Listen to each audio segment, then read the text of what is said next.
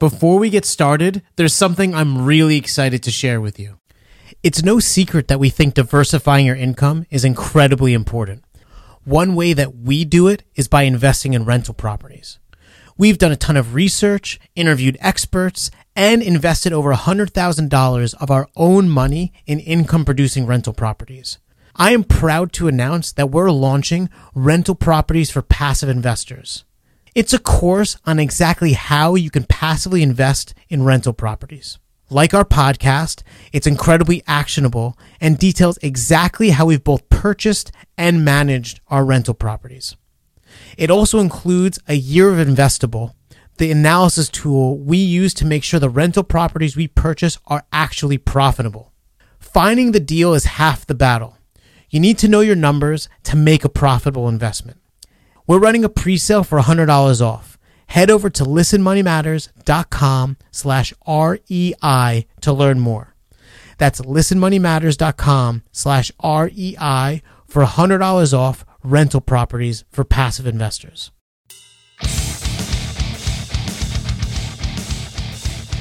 Hey, what is going on, everybody? Welcome to Listen Money Matters. Only one who devotes himself to a cause with his whole strength and soul can be a true master. For this reason, mastery demands all of a person. My name is Thomas, and I'm here as always with the man, the myth, the master, Andrew Fiebert. What are you drinking, man? Oh, gee. Just an arrogant bastard. Truly fitting to my opening. One might say that I planned that, but I didn't. I've switched to a La Croix. Haven't been drinking La Croix very much, but Anna bought some, and I'm just sharing it with her. What flavor? It's what is it? The cherry lime one? Yeah. It's the best one, I think. And it's definitely her favorite one, because every time I buy a different flavor, she's like, why didn't you get cherry lime? So there's actually another brand of sparkling water that they sell in New York, and I can't get it in Denver, and I'm kind of sad. I don't even know the name of it. What is it called? I can't remember the name. It's I think it's like some dude's name, or like some person's last name as a brand name. Joe? No, it's not Joe. Mike? It'd be funny if it was just Joe's sparkling water. I'm gonna go start that, actually. My name's not Joe, but I'm just gonna do it anyway. But yeah, I think La Croix is the best that I have available to me in Denver. So, wait, wasn't that arrogant bastard just a 12-ouncer?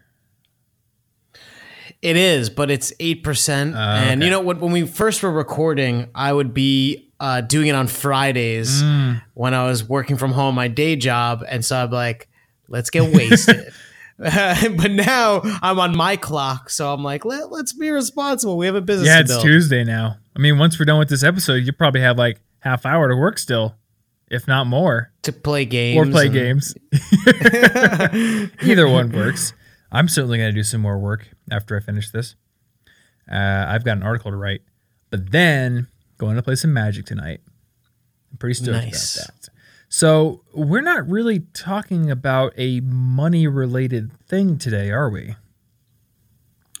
So not directly on the nose, but I think that to be successful and make all of that money that you also want, one is you could spend none of it. But you certainly have to earn it. And so this is kind of like behind the earning end of things. Okay.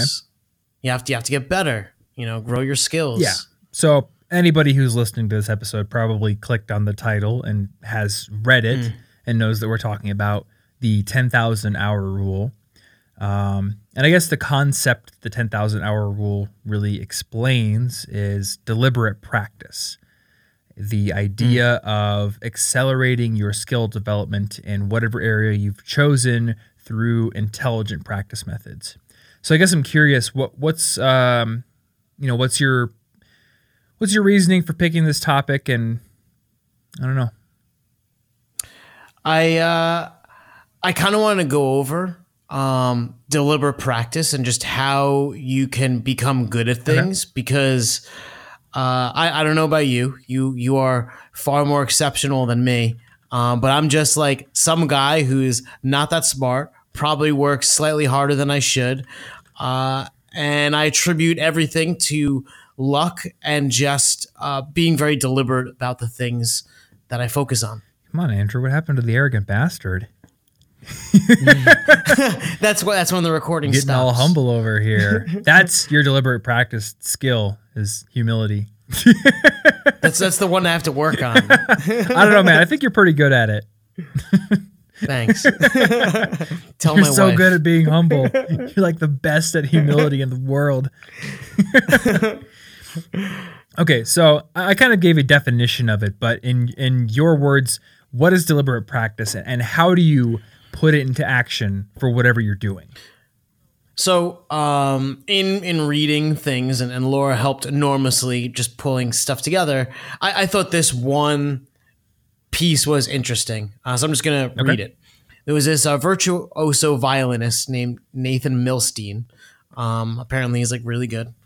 And he said, practice as much as you feel you can accomplish with concentration. Once,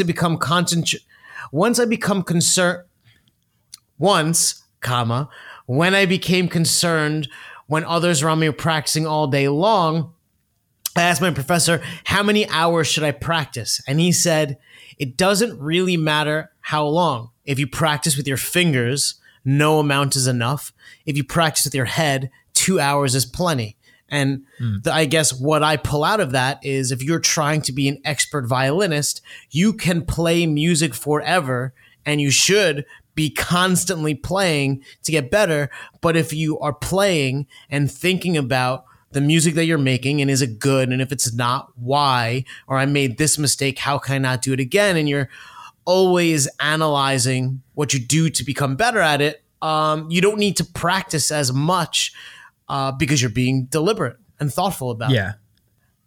So I want to go into like more depth on like how you do it, because I think it's really easy to say 10,000 hours, which by the way was like literally pulled out of Malcolm Gladwell's ass. Like he pretty much admits that someone asked him like how much hours it take to become an expert. He's like, I don't know, 10,000 hours. Like he just literally made it up, and it kind of just was a really sound bitey thing. Yeah.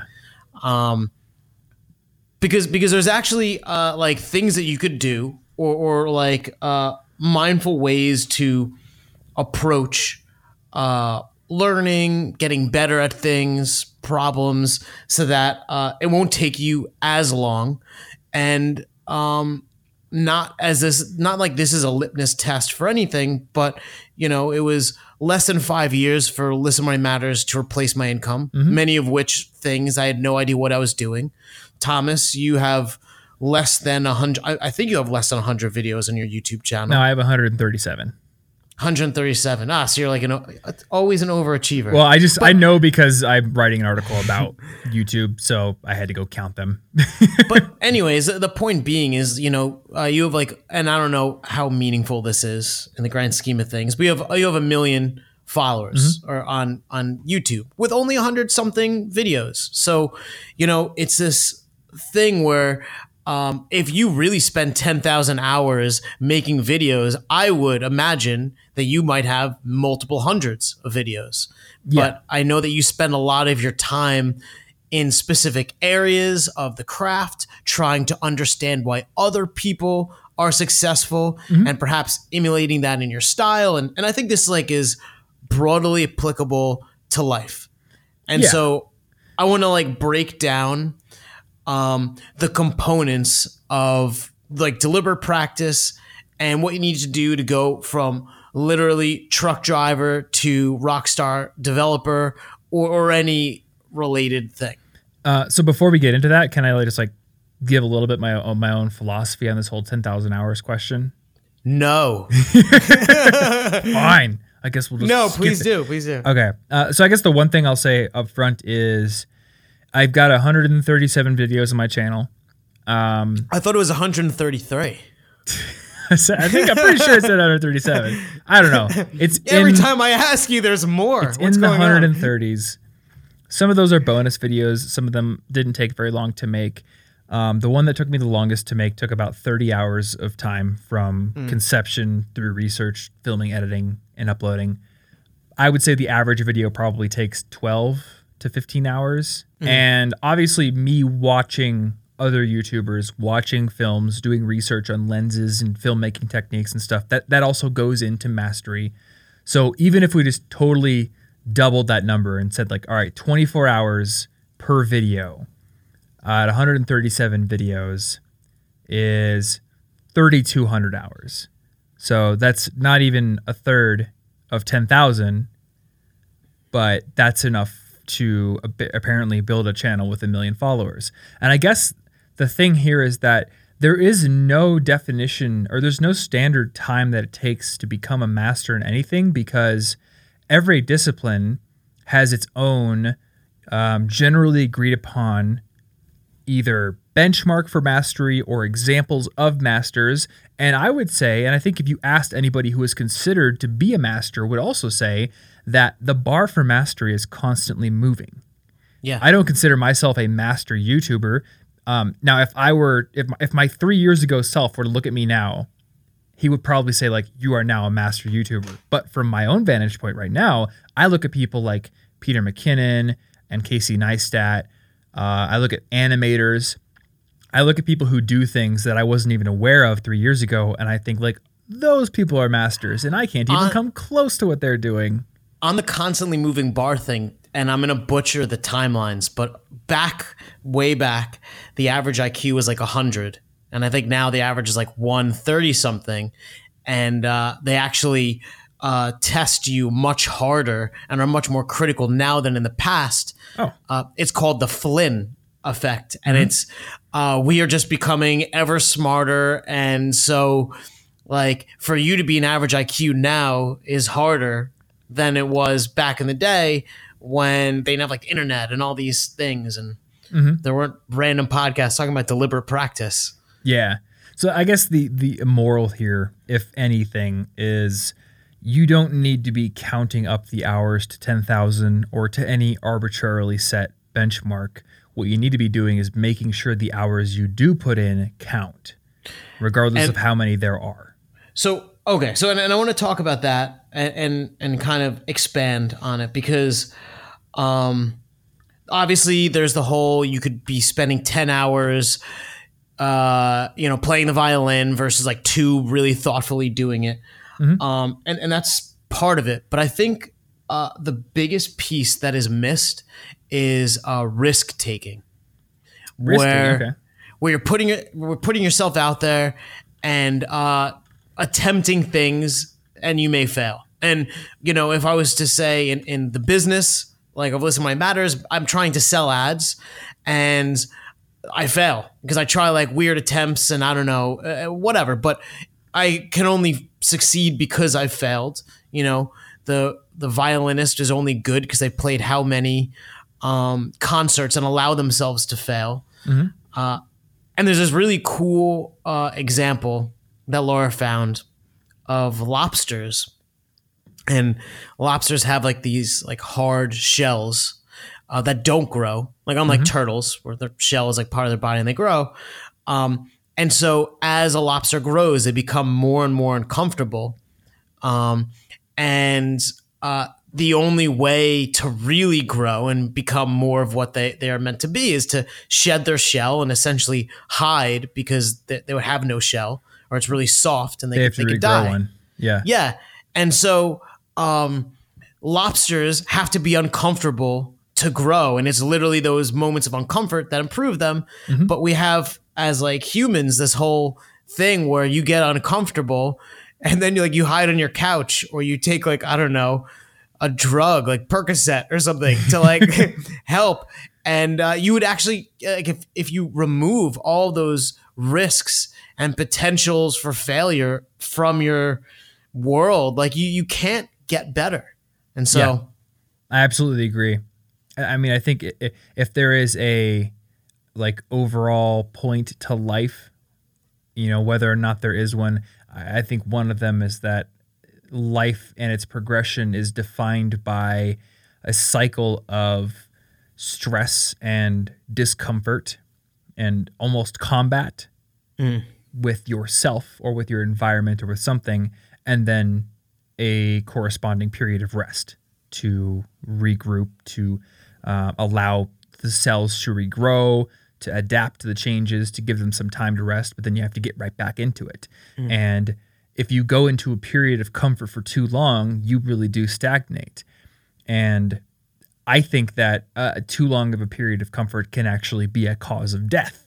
Yes. Or at least a cause of decline, cognitive decline, muscular decline, all kinds of stuff. Astronauts that go into space, if they spend too long in orbit, they actually come down to Earth with dangerous levels of bone density loss. Oh, wow. Because the body realizes, these bones aren't supporting anything. There's no gravity for them to fight against. Might as well get rid of them instead of spending resources on keeping them dense and strong. There's tons of research that show that people who retire and then do nothing, their health declines rapidly. Yeah. Versus people who, I don't know, never retire or have something to fill their time when they retire, so that they are constantly in that struggle. They're in and out of combat. I think you always need to have something that you were in combat with. And that doesn't mean it's something that you view as an enemy and you have animosity towards, but there's something that either is too daunting for you right now or presents a challenge in some way that you're going to have to fight to overcome it, whatever it is. And I think that's what keeps people healthy. They have something to aim for. So another thing that I think isn't discussed much is learning from people who have won or do something well. It is a secret, non-secret, and I know amongst people that we roll with in business or just generally, whether it's products out there, Facebook versus Snapchat, is that you look at people who have done things well and you quote unquote steal the great things and the great ideas and then run them through your mind, your point of view, make them your own. And that's how you get better. And so if you look at least Listen Money Matters through the course of time, I could tell you every single thing that I copied from which person, whether it was the episodes we made or the way that we built our site or whatever. And so I think if you look at something that someone else did and you think it is awesome, or you think it's 80% of the way there and just needs a little bit more, you shouldn't feel bad about copying or quote unquote stealing it. It is part of the learning and development process. Yeah, you can go back into my YouTube channel's history, and I wear my influences on my sleeve in many, many videos. Though the one thing that should be mentioned when it comes to observing people who have succeeded and trying to figure out what their techniques are is that, number one, there's a survivorship bias. So one company may have taken a risk and it paid off due to one set of circumstances that you couldn't see at the time. And luck. And, maybe 10 other companies tried the same thing, but they were unlucky or they did it at the wrong time and they all failed. So there's the survivorship bias angle. And there's also the fact that certain tactics work at a specific stage in a company or your person's life cycle, and they won't work at an earlier or later stage. So if you are, somebody who has very little leftover money at the end of the month, you're getting a startup off the ground. If we're just man, the best thing I ever did for my life was hiring an assistant, you probably shouldn't go blow your budget on an assistant, because that wasn't something that would have been helpful to us when we were still in total garage mode. Yeah. So you always have to consider, you observe the masters, you observe the successful people, see what they're doing, and then run the techniques that you pull out of that observation process through a filter of, does this work for me right now? Would this, likely be a good tactic to apply to my own life at my current stage? And is there some sort of survivorship bias that I need to take into account? Or do I believe that this technique actually is something that is very worth doing?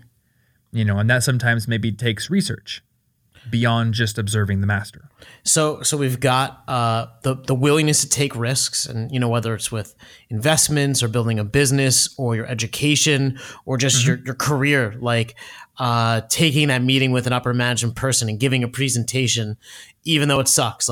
These are risks. They're growth opportunities masked as a risk or something scary. you know, very thoughtful practice. Like doing things to improve, learning from people that you admire. One of my favorite quotes, or one that obviously I love because I'm kind of obsessed with data, is what gets measured gets managed. And when you kind of leave everything out there to do whatever it does, maybe it's your budget and your personal finances or your business or I don't know, a million things that you can measure. Your speed, if you're like a runner or something, if you track it over time, then you can actually try and improve. But if you're not measuring it, it's really hard to know if you're doing better, if you're trying things that are working versus just trying random things. And so you should have like barometers for yourself. If it's your budget, maybe it's meeting your budget is for a certain amount of months and then refining it, cutting down your expenses. And yeah. And if it's music, maybe once per week you put on a metronome and you challenge yourself to, play through a section of the major scale with that metronome. And the next week you make it a little bit faster, or you challenge yourself to alternate pick it instead of down pick the whole thing. Or you record yourself and you listen back and you try to count the mistakes, or maybe you're not counting or quantifying it, but you have a recording so you can say, okay, this week's recording versus last week's recording sounds much cleaner. There's a lot more musicality in it. It doesn't sound quite so lifeless. When you can see yourself progressing, even if it isn't quantified, you're going to make better progress. I think it's good to have a record of what you've done in the past somehow. And that's the great thing about like this business, the great thing about a YouTube channel.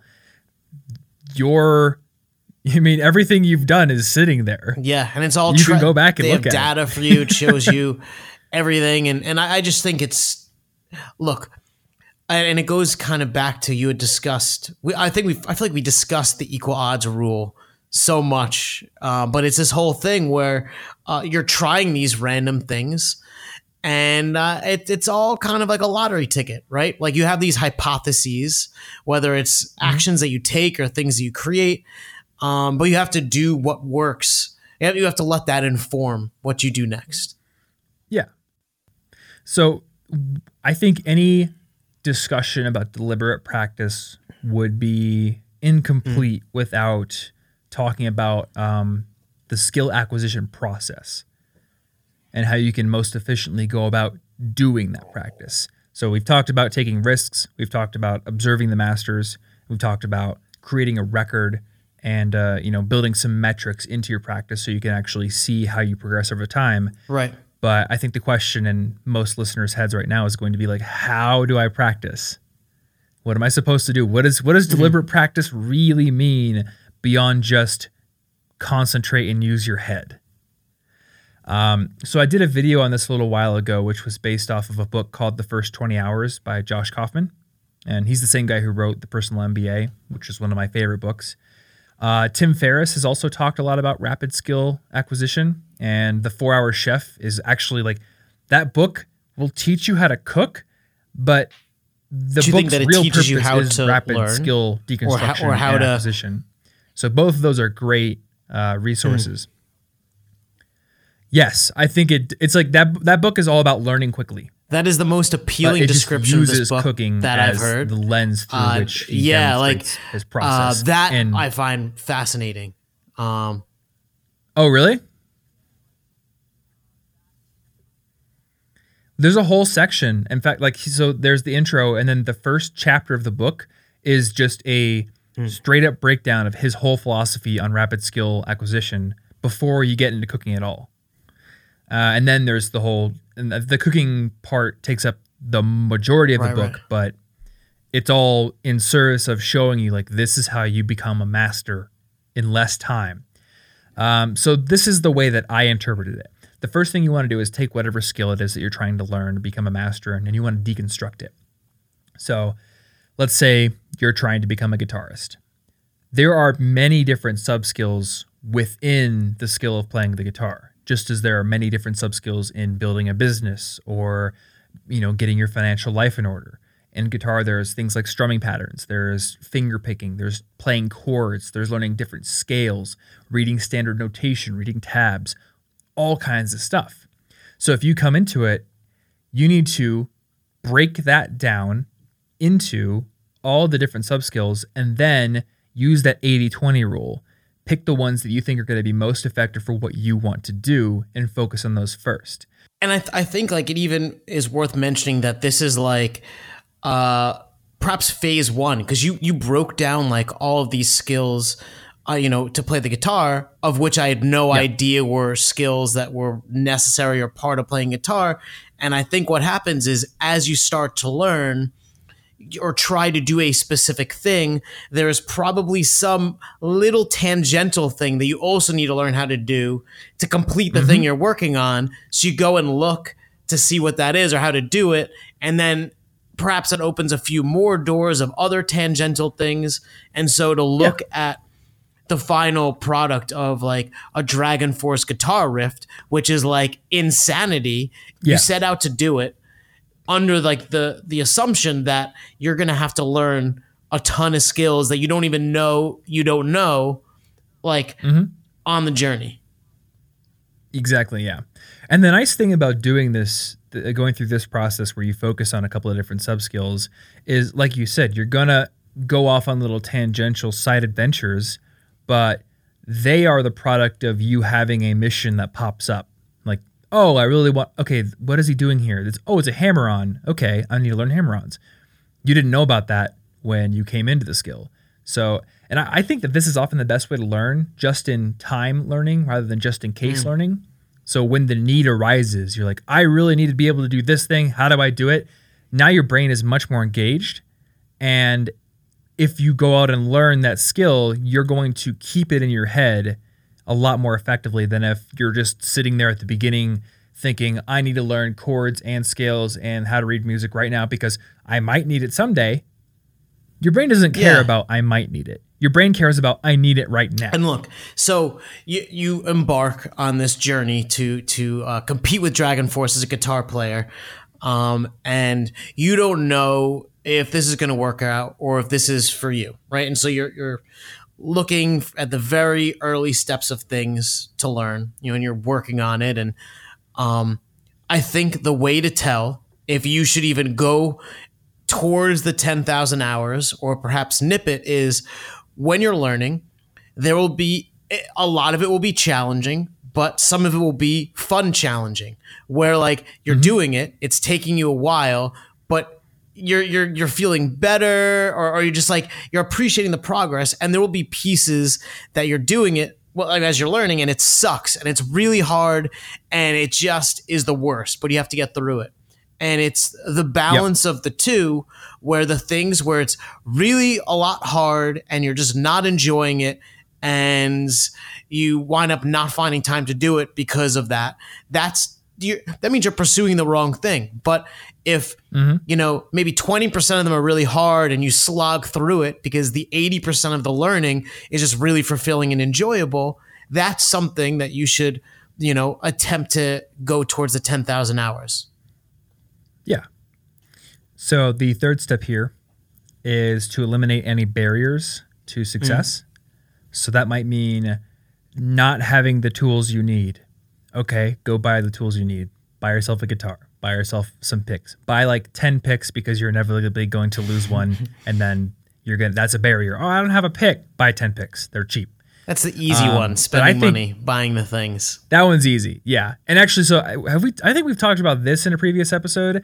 There's like 3 types of progress in any skill.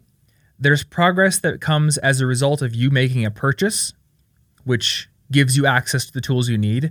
There's progress that comes as a result of you going out and learning something by reading an article or reading a book. And then there's progress that comes as a result of doing the practice. The problem is, when you go and buy a piece of gear, you get like this jolt Endorphins. Of psychological energy. You feel like you've taken a huge step. I didn't have a guitar before. I have a guitar now. And that could be addictive.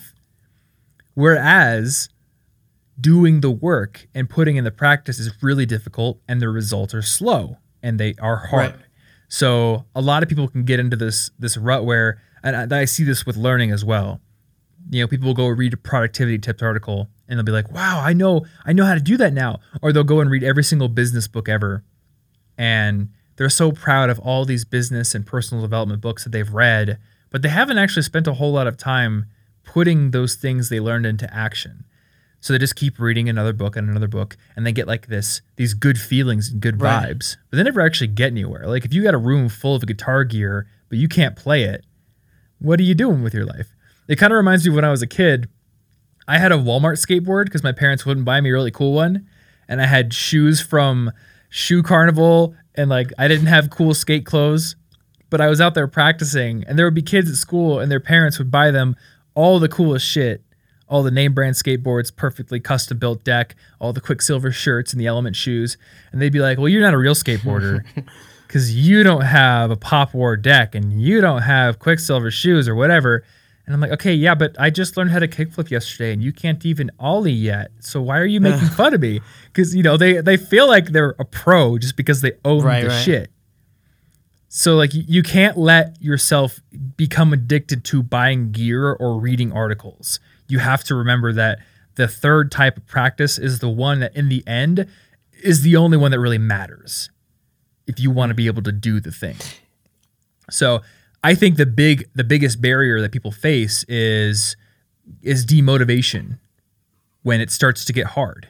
And the progress starts to slow down because there's only so much gear you can buy. And I don't want to underemphasize or overemphasize whatever, like going in the wrong direction and knowing that you're going in the wrong direction. Like you say you love sports and you are always building fantasy sports teams and you could just rattle off all the stats of all these players and you just kill it in that general realm.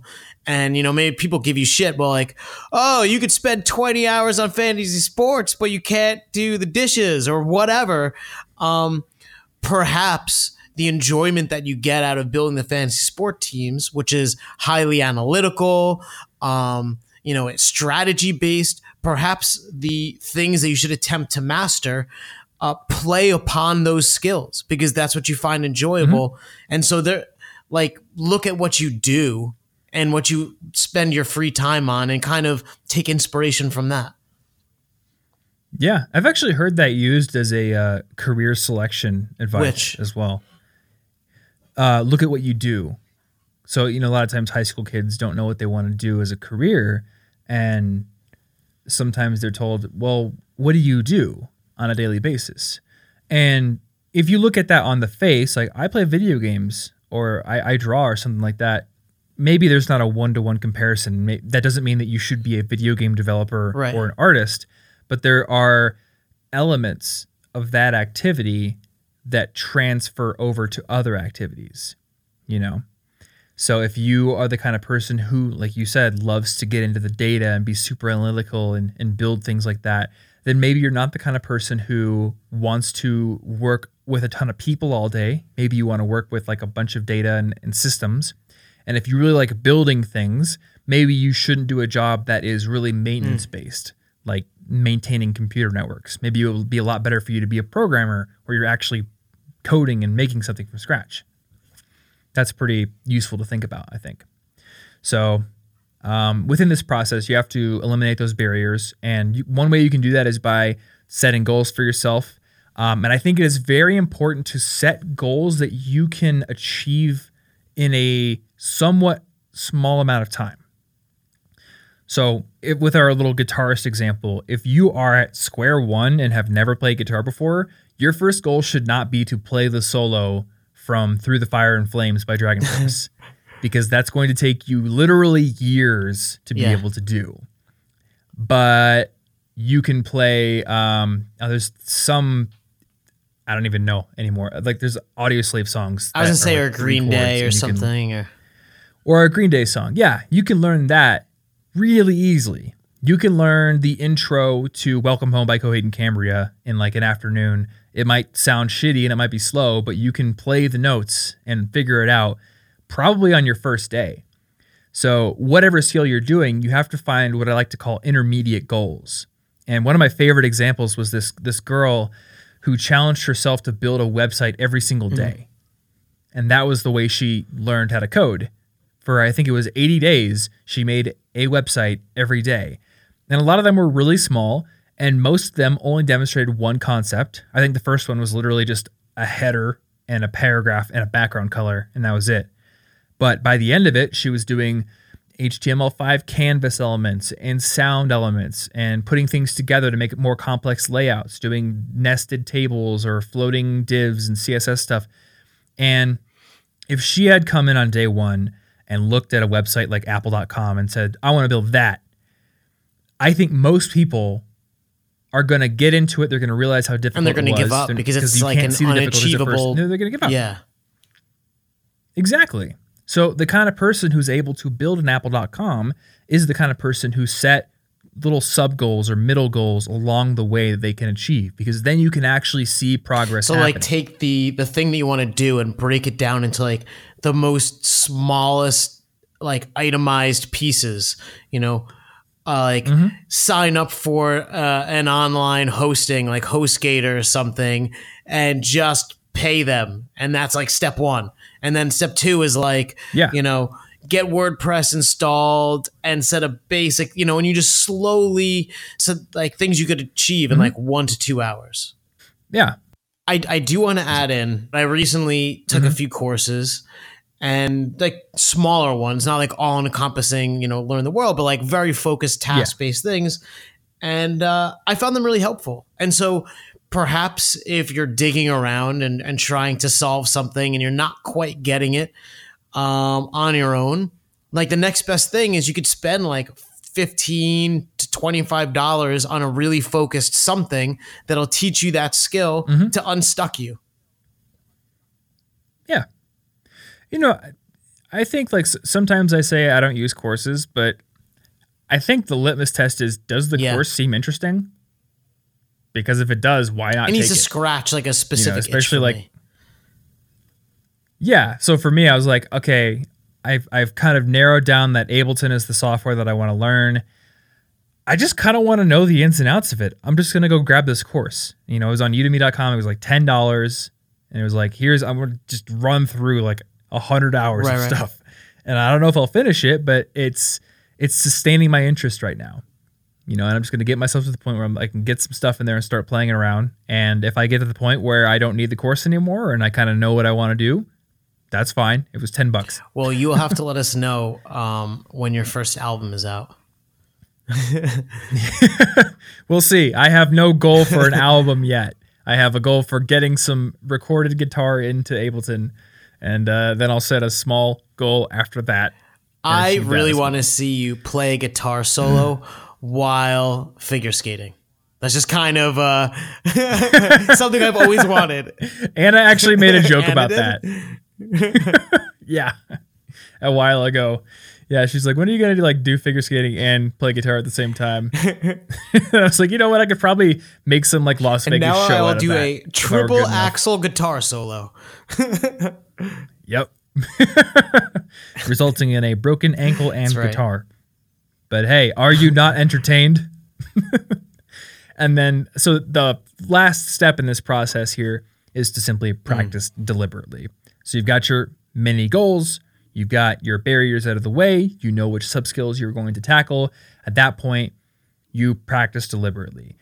And you need to constantly review what you're doing. You know, perhaps record what you're doing, like what was good, what was bad, mistakes you made. I think that's super important too. And the biggest thing is deliberate practice is practice on something that takes it up to the next level. So if you already know how to play Stairway to Heaven on your guitar and you're just noodling around playing that for the bazillionth time, that's not deliberate practice.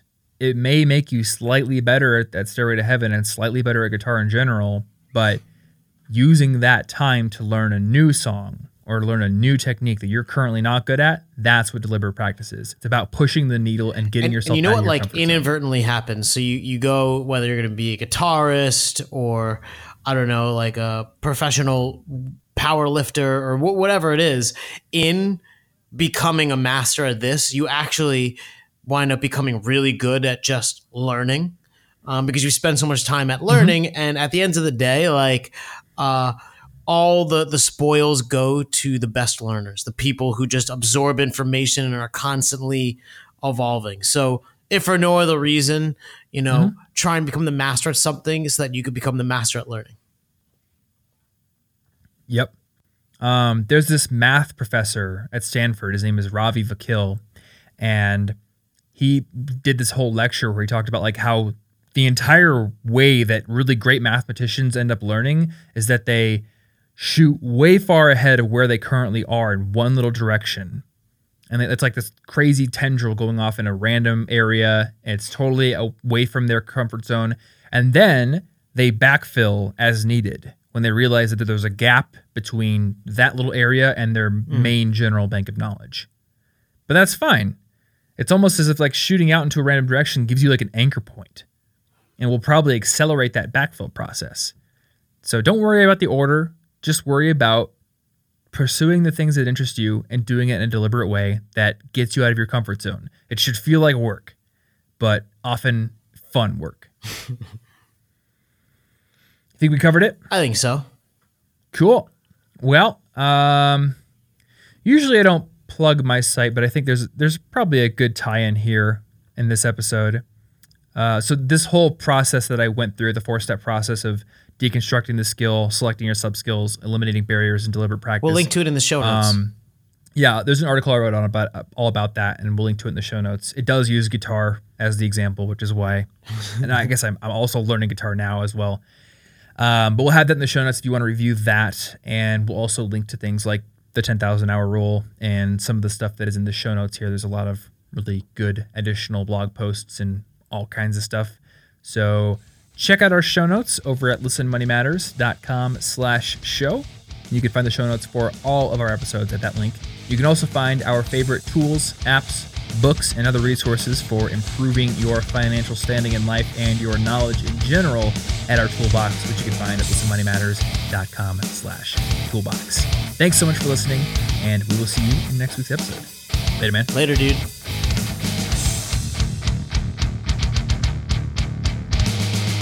Please tell your friends about this show.